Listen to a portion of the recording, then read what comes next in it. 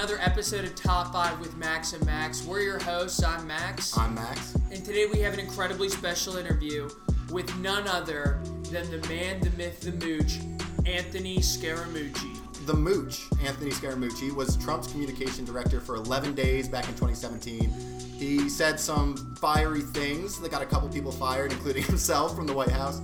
But apart from that, he's the founder of SkyBridge Capital, a major hedge fund in New York. And he's just an extremely exciting person to talk to. We were thrilled to have him on the show. So you've probably heard a lot of electric interviews with the Mooch before. I can tell you that this one today is going to be right up near the top. He talked about the high school Mooch. He talked about the 5 keys to success. That was the main topic of today's conversation. And so much more, including a very special outro where he tells Max some personal advice that we put into practice in the outro. So stay tuned. We've got a terrific show coming up, and the ending will blow your mind. So, without further ado, here is the man, the myth, Anthony Scaramucci. Anthony, thank you so much for coming on to the show today. It's a pleasure to be here. How you guys doing? All right?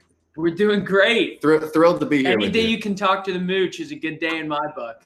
Yeah, you think so? I mean, how come I only lasted 11 days in the Trump administration? 11 best days of the administration, as far as we're concerned. Yeah. I feel that way too, by the way. There's so much we want to talk to you about, but just to kick it off, how you feeling about the election? Well, look, it'll be a close election because we're very polarized. Should it be a close election? No. I mean, you've got Fox News and conservative punditry, talk radio, and some of these other conservative news outlets that are spinning lies for President Trump. But, in any other normalized environment with objective news feeds where we weren't arguing about the facts, you'd look at this guy and say he's a complete imbecile. He's mishandled the executive branch. He cannot manage anything. He's stirring up dissent and unrest and inciting violence. He's made the country weaker. He's made it sicker, and he's made it poorer. And so if you just looked at the list of stuff, you've got 300,000 people will be dead by December. You've got 31 million people lost their jobs. You've got 10% unemployment, the worst recession since the Great Depression.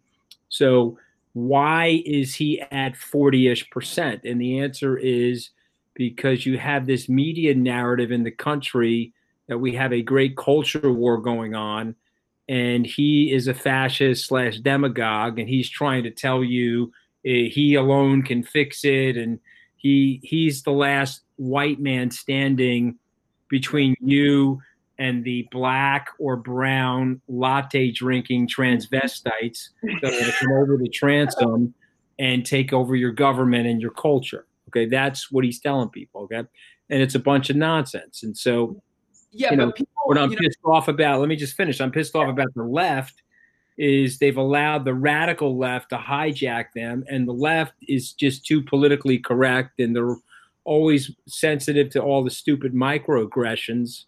And they should just tell the radical side of their equation to shut the fuck. Excuse me, you're not allowed to curse on this, right?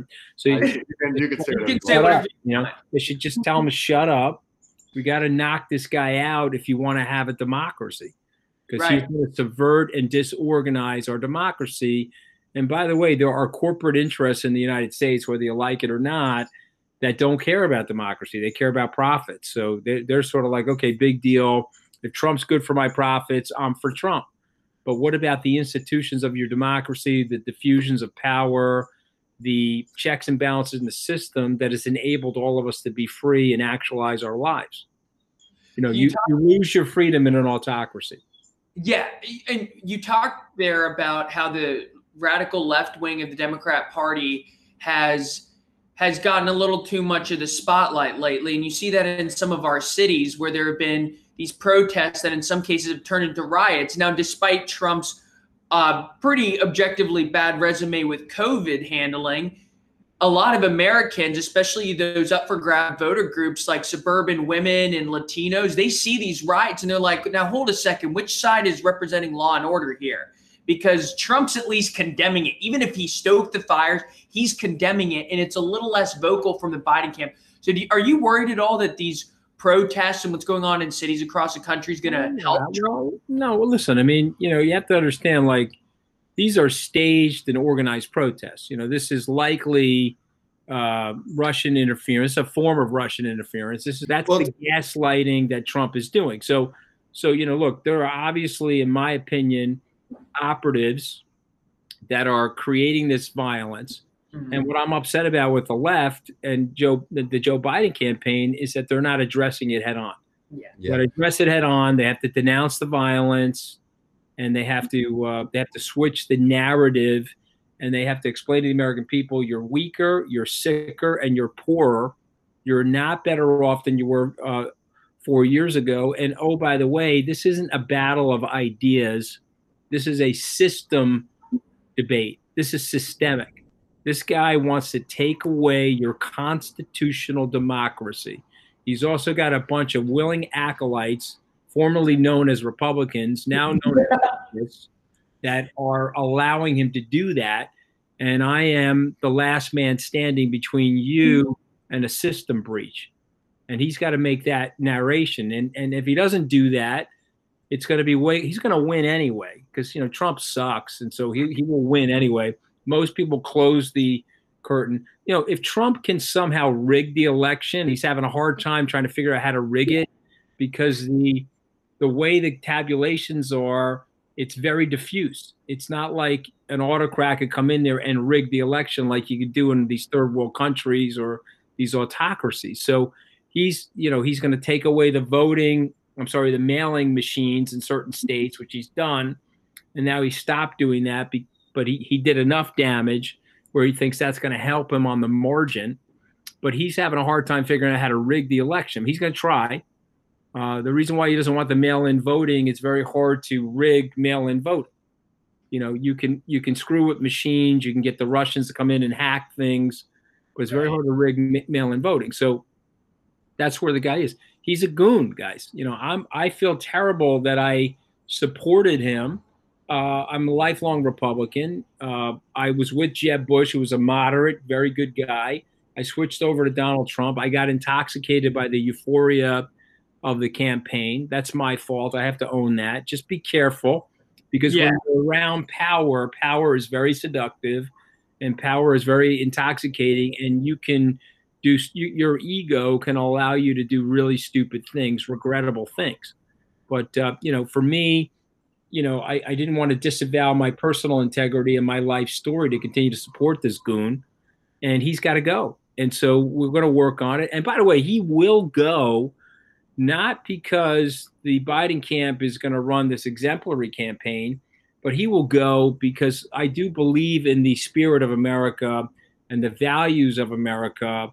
And at the end of the day, American people are like decent and kind people. I don't think they want to be represented by this man any longer on the world stage or in the court of public opinion. Now, on the COVID point, though, I mean, you're a New Yorker, and, obviously Cuomo's record there has been so subpar. I think a lot of people who are listening, who, whether they, support Trump or just a bit less in opposition to him, would say it's not Trump's fault that New York and New Jersey and these places got absolutely crushed. Look at all these other states that have handled it so much better. And therefore it's Cuomo's fault and the other, governors up there.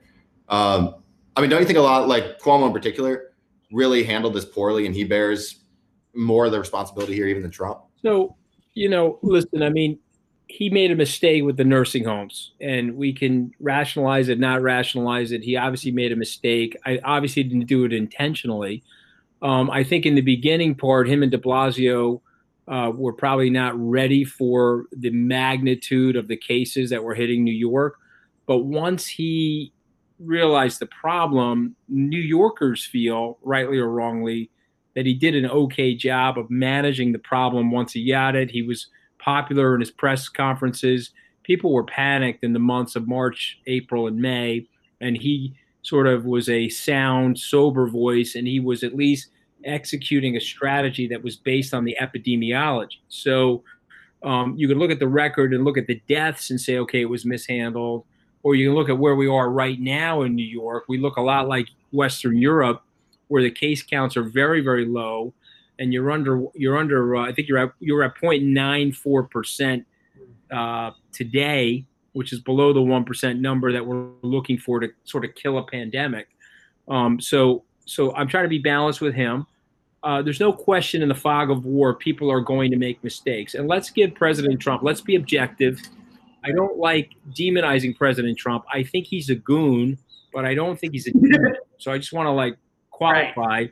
I'm not going to sit here and just say bad shit about President Trump. Let's look at it objectively. The first case is January 21st. You're in the middle of an impeachment. People are coming to you and saying, you got to shut down the U.S. economy to save American lives. And your whole electoral narrative is about the success of the U.S. economy. So, one, you're going to be reluctant to do that. Two, we don't have the culture for that. It's not like we're South Korea or Singapore or parts of Asia that have experienced MERS and SARS and other zootropic viruses that have transferred to human beings. So, I get why January 21st, he didn't go into the full South Korean protocol. Totally understand that. Could he have, by mid-February, been more decisive and executed a better plan? I think he could have. Tom Bossert, who worked with me in the White House, is a very close personal friend of mine, went to see him, begged him and Jared to pay attention to this. You'd have 1 million people dead if you don't pay attention to it. And so he didn't. He kept saying it was 15 going to 0. The warm weather's going to take it out. Don't worry about it. And these guys are trying to say no. And then Bossert, you can go to the Washington Post, Bossert. He wrote a op-ed that basically said, okay, listen, you're going to have 1 million people die. Wake up. And then the White House got mad at him. And it wasn't until the weekend of March 14th and 15th where billionaires descended upon Trump, either visited him in the White House or called him and said, you got a full-on disaster on your hands. You're going to wipe out the U.S. economy, and you're going to have 3 million people dead if you don't do something. And so he reversed course on March 16th. If he had executed the March 16th strategy in mid-February, you wouldn't have the death count or the case count that we have. The second thing that he did is, for some reason, he decided to politicize the science around the pandemic and the epidemiology of the pandemic. I don't know why he would do that, but he decided that was what he was going to do. And this is classic Trump, where he's so maniacally insecure that he cannot listen to experts. Okay. One of the cabinet officials I'm close to. I'm sorry? He is the expert. That's why. He is the sole expert. Right. Because that's where the insecurity comes from. If you're a smart guy running a team, you have your team helping you, and you don't think you're the smartest guy in the room. The person that says they're the dumbest person in the room, hold on to your wallet. That's likely the smartest person.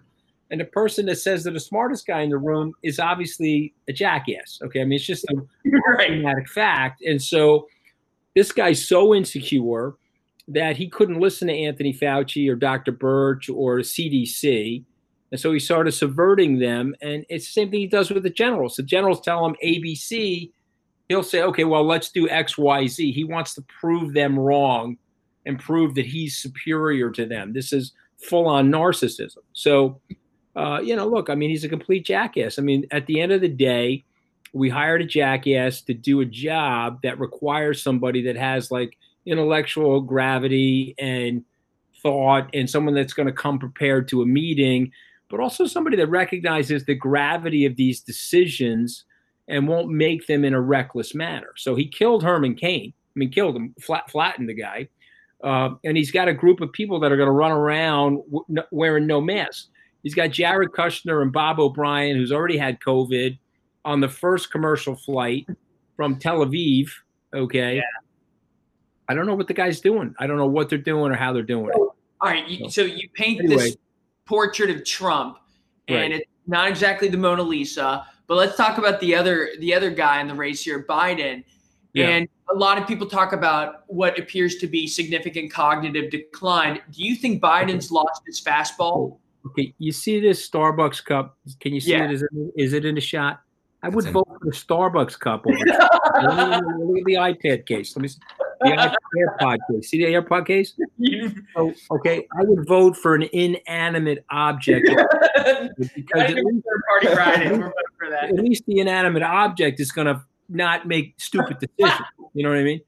I mean, the guy is a complete jackass. Okay, Joe Biden, whatever his strengths or weaknesses are, he's not looking to annihilate your democracy. Okay, what you guys maybe don't understand, because I'm closer to it, is the high level criminality. When Michael Cohen's book comes out next week, and you read the book, and the book is foundationally grounded in documentary evidence, and you're reading about the high levels of criminality of Mr. Trump, you're like, okay, we have the wrong guy in the job. So even if it's the AirPod case, Starbucks cup, or Joe Biden, what difference does it make? You're making a choice about your patriotism, and you're making the choice about your system of the democracy. See, what's happening is Trump wants you to make the choice about quote unquote ideology. But if you guys are, I don't know what you guys are, Republicans, Democrat, Trumpists, I don't know what you guys are, but let me just tell you this. Okay. We're Mooch fans. What's that? We're Mooch fans. That's what we are. I appreciate that. I need some fans because, you know, you look at my Twitter notifications. You got all the Russian bots coming there, you know. I like look under when I go to CVS now, I look under the car to make sure there's not a bomb and shit. You know? It's fine because you're living in Trump's universe now with all this violence and this unnecessary nonsense. But that's my point. I don't care if Joe Biden has lost a step. I don't care if you're going to get, you know, less out of Joe Biden today at 78 than you would have at 63. I actually don't care. Okay. What I care about is a restoration of our system and the principles of our democracy. And I also care about the defeating a demagogue, because once you defeat the demagogue, you'll dematerialize the personality cult around him. And then the Republican Party can have a reckoning and hopefully a reconciliation of what its core principles are. Right now, there's no core principles. We don't even have a platform. We have no platform. Whatever Mr. Trump wants, we're going to do. Come on, guys. We don't do that in America. That is classically un-American. Americans work together. Americans have a spirit of teamwork to solve problems. Mr. Trump is un-American. When is the bully won the situation? Mr. Trump has false patriotism. He's turned it into right-wing, white nationalistic violence in the guise of patriotism. I mean, when do we become that? You guys ran in similar circles in New York City for a long time, I'm guessing, before you went to the White House. Mm-hmm. You know, what was he like before? What was he like before, and how did? I don't want to demonize the guy. He was a way more normal. Look, he was always a nutcase, but he was a fun nutcase. You know, I mean, I'm a little nuts. I like nuts people. So I'm hanging out with him at the Yankee game, at a Yankee playoff game. He's with Regis Philbin.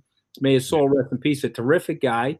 I'm with my date, who's now my wife, and we're BSing with each other. It's a lot of fun. You know, he's a raconteur. He's an entertainer. He's certainly somebody you'd want on an unplugged interview because he's going to say what no one else says, you know. But you don't want him as the president because he doesn't have the intellectual gravity. Okay, when you talk to him about the Sykes-Picot Treaty, his eyes glaze over. When you explain to him what the general agreement of trade and tariffs was at the end of the Second World War and how it morphed into the WTO, his eyes glaze over. If you're the American president, you need to understand why we're still fighting the First World War. You have to understand what happened when the Ottoman Empire retreated and the French and the British moved out of the Middle East, and why you have a disaster zone there. You can't be the American president and have total intellectual vacuity. You're that intellectually vacuous. You don't know what the hell's going on. In that region has got 40% of the known oil reserves. Until you switch over from a non-carbon based energy supply, you got to have an understanding of what the hell's going on in that region. Even if we become energy independent, you still need to protect yourself because of the geopolitics around that, you know? So I have a question for you before we pivot to the 5 keys to success, according to Mooch, is more of a personal question. So for all those listening who don't know, you went to Harvard Law School. You did incredibly well in finance, first at Goldman Sachs, and you started SkyBridge, a successful hedge fund. You run the SALT conference now. You've done a lot of things, and you were politically involved, as you pointed out before, going into the Trump administration. But to a lot of people, you're known as the 10-day guy. I mean, so you have all these accomplishments. And to a lot of 11, though. Why 11? We're having a good time. We're all having a good time. Why would you say 10 when we're having such a good time? Sorry for selling you short. That's on my back. Yeah. I'm our intern research analyst here. Yeah. But does that bother you at all that you have all these accomplishments, but most people, I mean, it's still, you were director of communications. Let me ask you something, okay? Because you seem like a pretty smart kid, okay? And you got pretty good instinct. More, but yes. You think it bothers me? Honestly, ask yourself that. I think you thrive in the spotlight, so I think you like the Mooch mystique, if I had to guess, but my guess is it doesn't bother you. You're a tough Long Islander who's gone through a lot. You grew up, as you said, in a largely blue-collar, working-class family. So I don't think it bothers you at a deep level. I'm just curious if you if you go day in, day out, running SkyBridge, making big deals, running over $10 billion, and then, people love you in our generation, so I don't know. I mean, does it?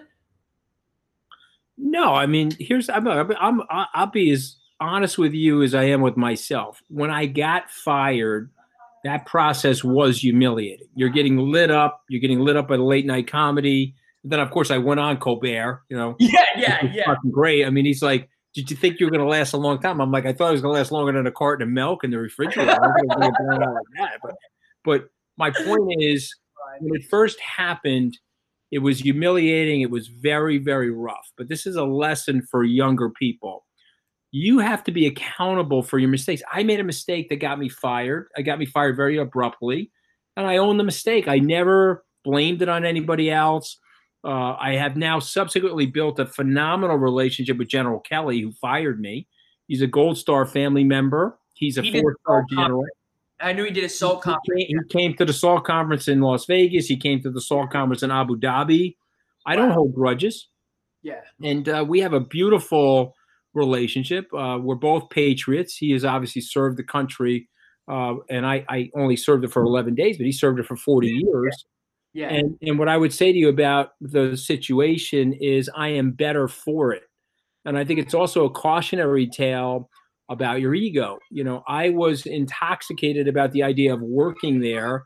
And I also knew that Mr. Trump wanted Steve Bannon and Reince Priebus out of the administration, who were blocking me from coming into the administration. So I got my ego activated. That was another big mistake. So cautionary tale for you people, younger people, keep your ego in check. Don't make any decisions related to your ego, because your emotions are going to go up and your intelligence is going to go down, and you're going to make stupid decisions.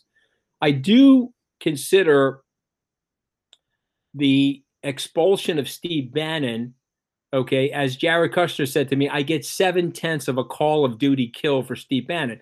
As my suicide vest was going off, I was reaching for the son of a bitch, and I blew him into Pennsylvania Avenue with me. So I do consider that to be one of my singular greatest accomplishments. Yeah. And although it's only a small footnote in American history, those two imbeciles, Bannon and Trump, working together right now, you would be in a neo-fascist nightmare in the country. So you guys don't realize it, but that's my singular greatest accomplishment. Forget about SkyBridge, Harvard Law School, and all that other stuff. So, sometimes you're here on the planet for different reasons. Getting Steve Bannon, I told everybody, this guy's a horrific guy. When he got arrested last week, I'm on TV. The woman's asking me a question. Do I look like a Buddhist? I mean, I couldn't be fucking happier that the guy got arrested.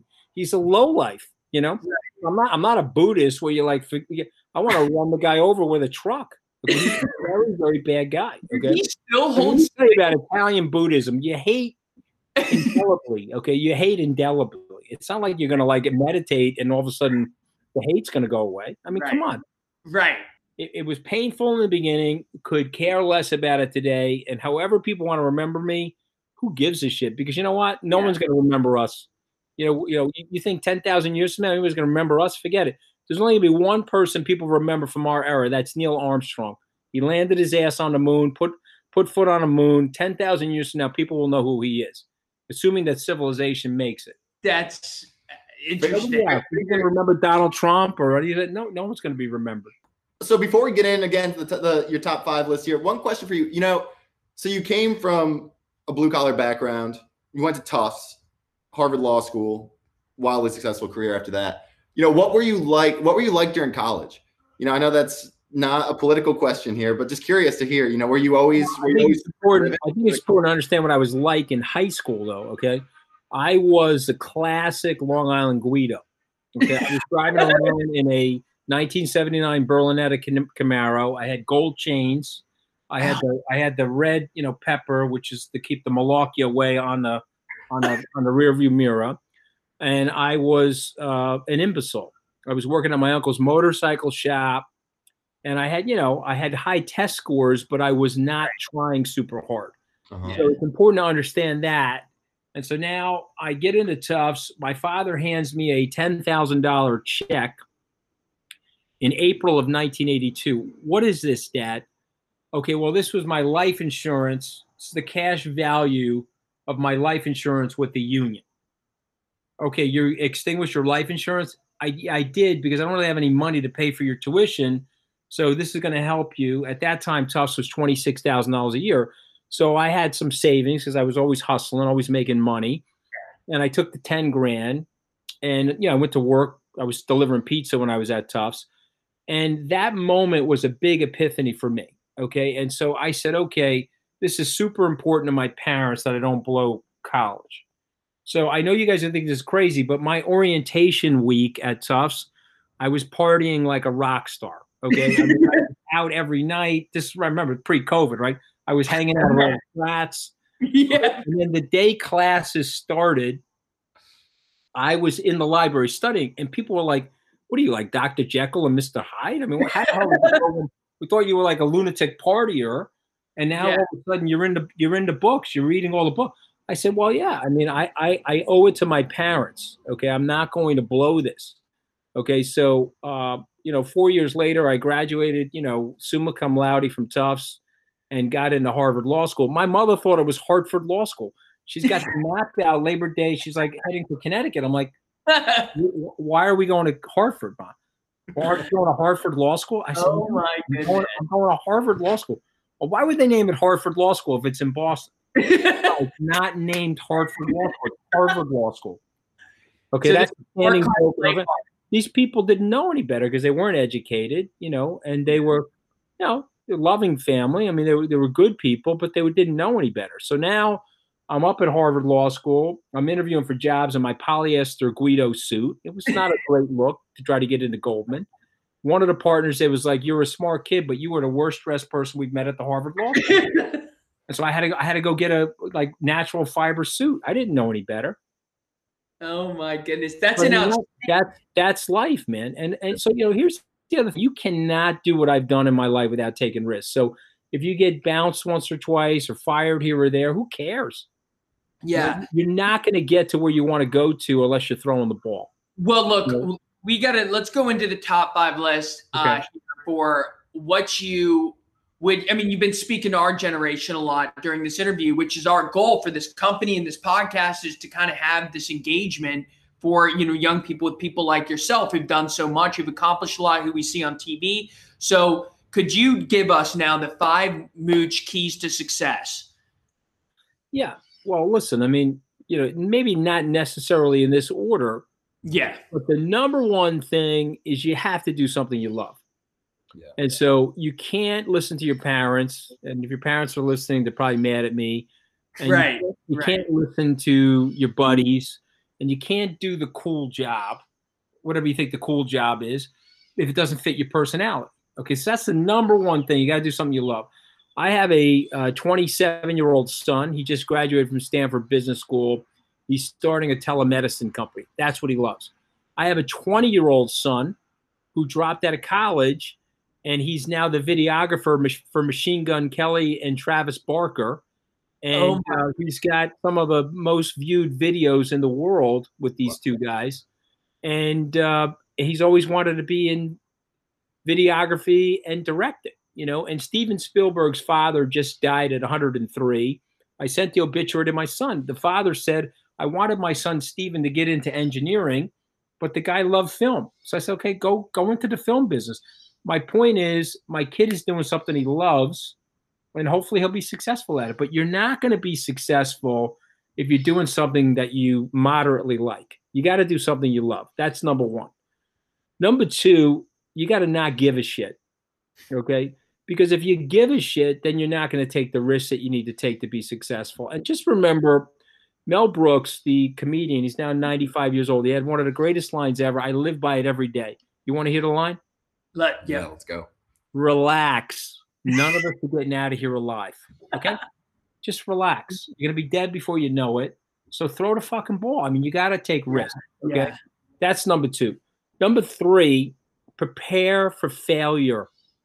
Prepare for failure.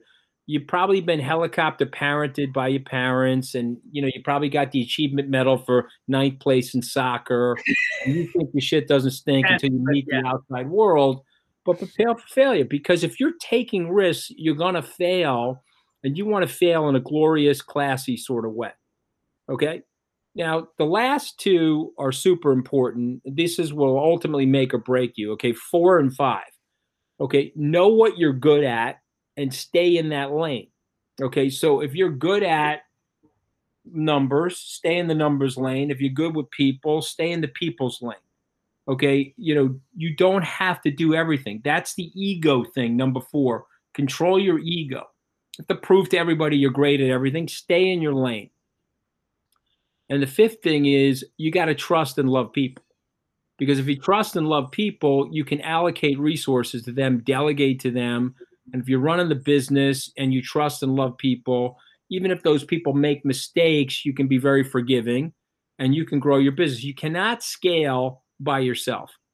That's the beauty of a country. That's the beauty of a business. That's the beauty of your own personal achievements. Everything that I've done in my life has been a combination of working with others, learning from others, experiencing the help of others. And so the 5th thing is the most important as well. You gotta love people, and you got to be willing to trust them, and you got to be willing to see the good side in them.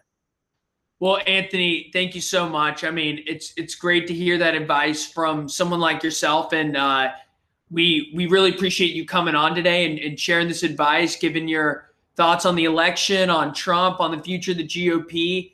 And as we start our own company here, this is just terrific advice for us and everyone who's listening to the show. I'm sure will love. You want more advice?